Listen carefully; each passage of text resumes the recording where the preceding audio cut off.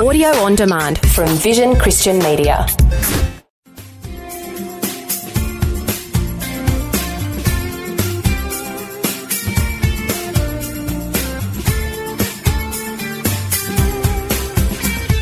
We are in John chapter 4 in one of the really intriguing stories of Scripture. It's about Jesus meeting a Samaritan woman at the well. They couldn't have been more different. Apart from the gender difference, male and female, there was also an ethnic difference. Jesus is Jewish, she's a Samaritan. And then on top of that, there was a holiness issue. Jesus, of course, is pristine, pure, righteous, and sinless. This woman had a past. And what an interesting one, not even the normal run-of-the-mill. Because basically, we'll see that she had 5 husbands and was now with a man who wasn't her husband. Perhaps she was in what we call a cohabitating or de facto relationship. So that means 5 husbands. Then she has the current man. That's number 6. And now she's meeting Jesus, and he's number 7. But he's not interested in being her boyfriend or husband or anything like that. He's got a more noble intention. He wants to be her Savior and Lord. And it's interesting, they say in Bible numerics that 7 is the perfect number, and Jesus is the 7th man. That's why this lesson is called The 7th Man, coming from John chapter 4, verses 9 to 18. John 4, 9 to 18. I want to read to you a little bit from that passage, give you a summary, and then we're going to go right into it in depth. In this particular one, Jesus answers and says to her in John 4, verse 10, "If you knew the gift of God, and who it is that saith to thee, Give me to drink, thou wouldest have asked him, and he would have given thee living water." All right. Well, the woman says to him, "Sir, you have nothing to draw with, and the well is deep.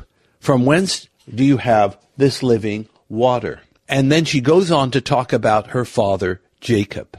What we have here is 2 different languages, 2 different levels of spirituality, or in one case, the ultimate spirituality, and the other, the ultimate carnality. And on top of it all, from this disparagement in temperament, in language, in holiness, Jesus bridges the gap.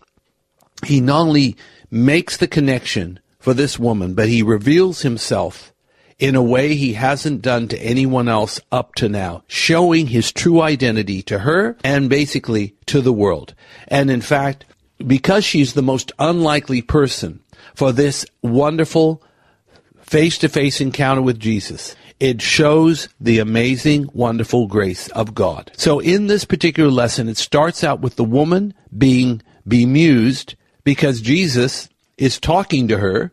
Jesus is requesting of her. She is just absolutely, how should I say, gobsmacked that this Jewish man, who appears to be a holy man, would be talking to her, an unholy Samaritan woman. And then Jesus basically speaks to her, "Look, I need something from you in the natural.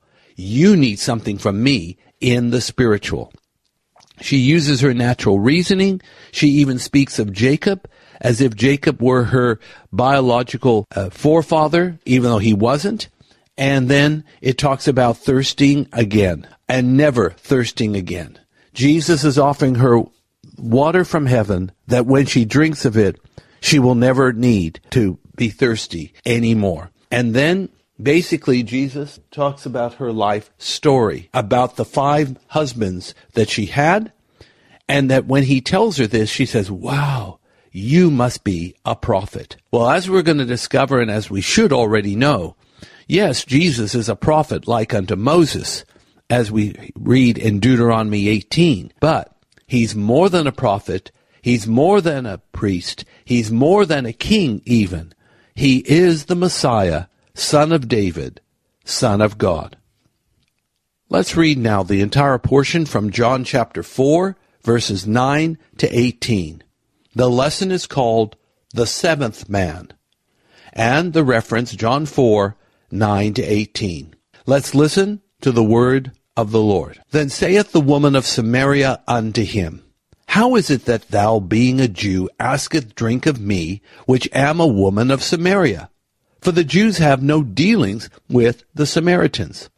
Jesus answered and said unto her, If thou knewest the gift of God, and who it is that saith to thee, Give me to drink, thou wouldest have asked of him, and he would have given thee living water. The woman saith unto him, Sir, thou hast nothing to draw with, and the well is deep. From whence then hast thou that living water? Art thou greater than our father Jacob, which gave us the well, and drank thereof himself, and his children, and his cattle? Jesus answered and said unto her, Whosoever drinketh of this water shall thirst again. But whosoever drinketh of the water that I shall give him shall never thirst.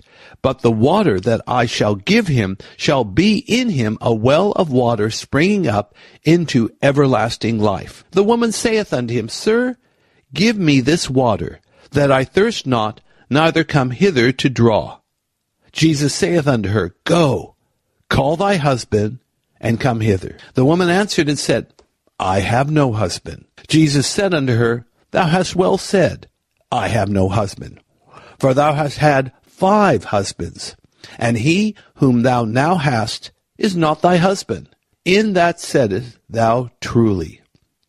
The woman saith unto him, Sir, I perceive that thou art a prophet. The reading is from John 4, verses 9 to 18, and the lesson is called The Seventh Man.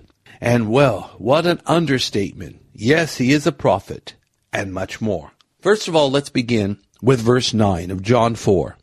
The woman at the well is startled.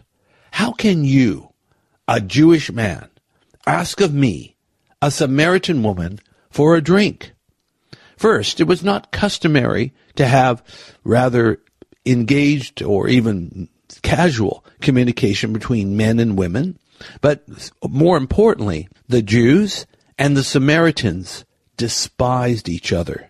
All of this began to date back to the year 722 BC, when the Assyrian Empire came, invaded the northern kingdom of Israel, conquered the city of Samaria, which is the capital. It's not only the name of the capital, but the name of the region, Samaria, and deported the 10 tribes of Israel and transplanted them in the far reaches of the empire, as described in 2 Kings chapter 17. But the Assyrians didn't just deport the Israelites out of the country. They imported heathen people into the country and settled them in the place of the Israelites. They eventually adopted some aspects of the Jewish religion as the years went by, particularly the 5 books of Moses known as the Torah. They also had animal sacrifices, they kept Passover, and so on. But yet the two groups were deadly rivals ever since. You can read some of this in the book of Nehemiah. So though they had some things in common, they couldn't be more far apart, and there were hostilities from time to time.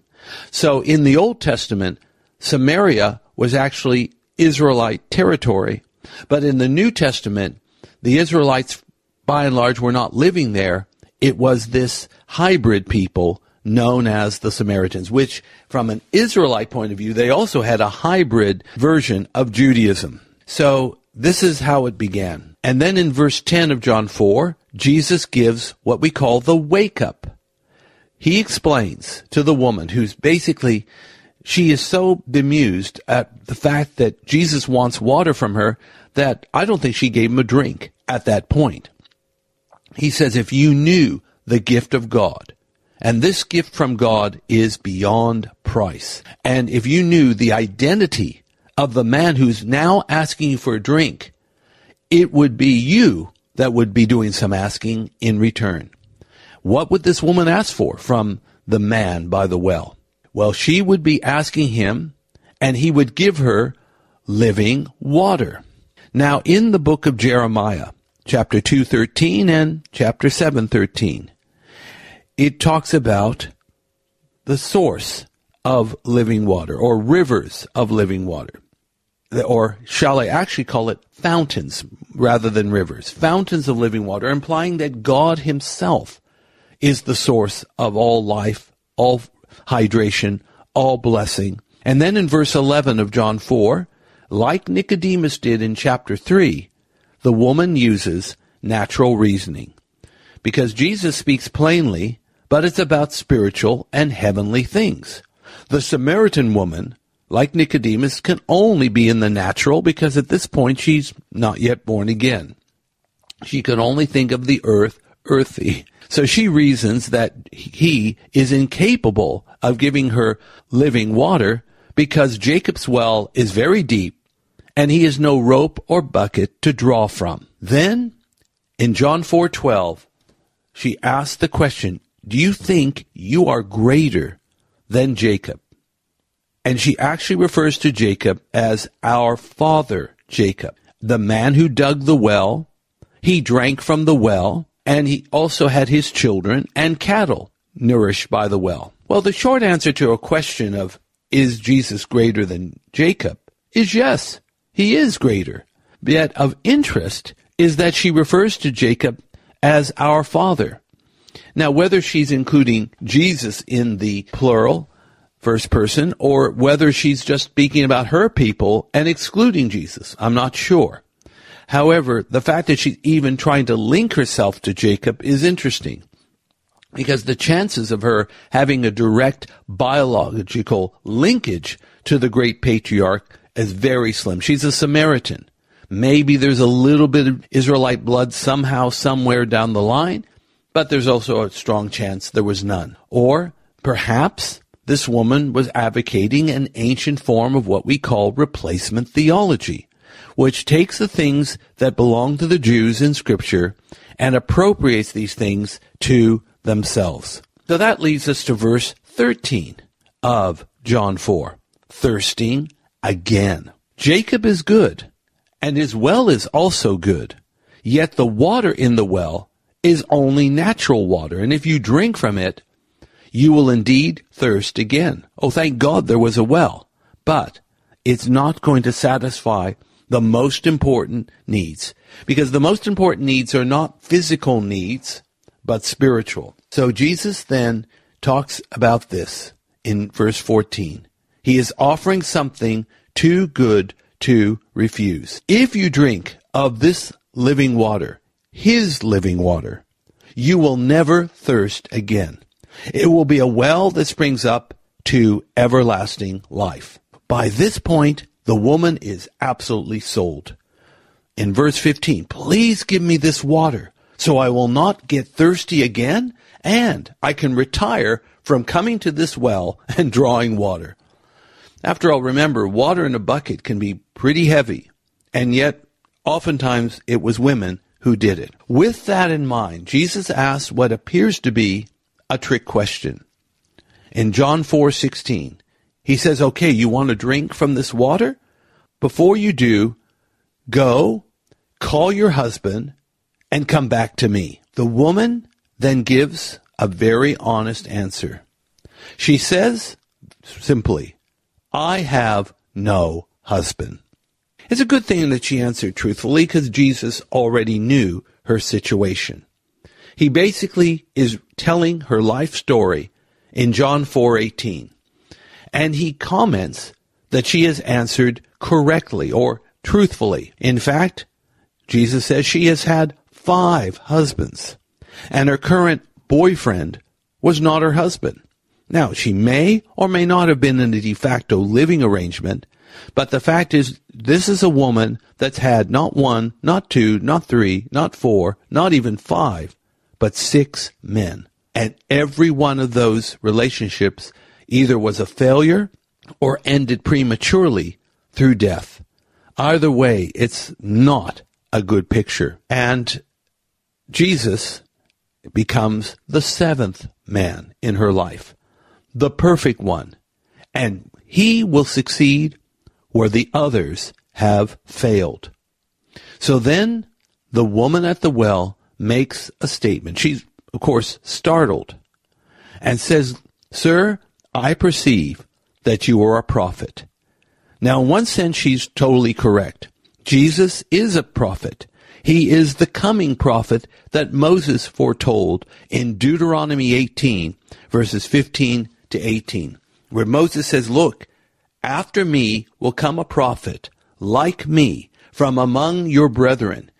You need to listen to everything that this prophet says, because if you don't listen to the words of this coming prophet, you will be cut off from the people.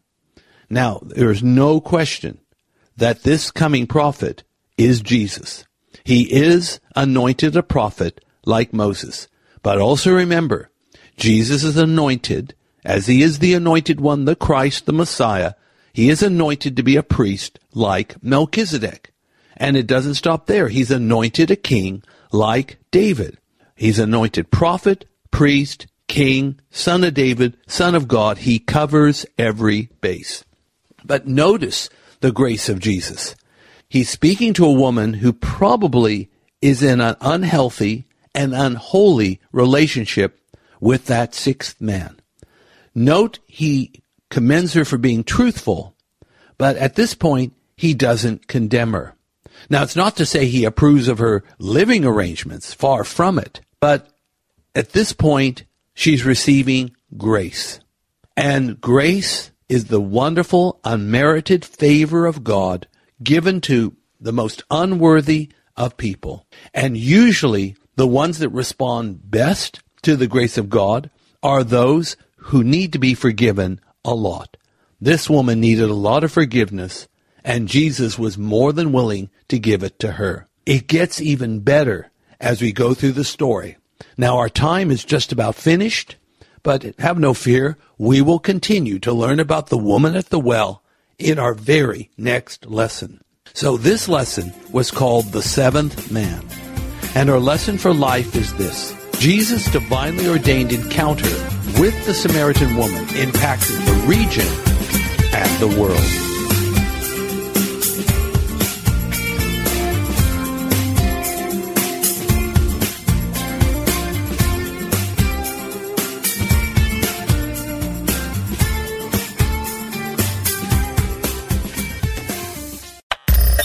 Thanks for taking time to listen to this audio on demand from Vision Christian Media.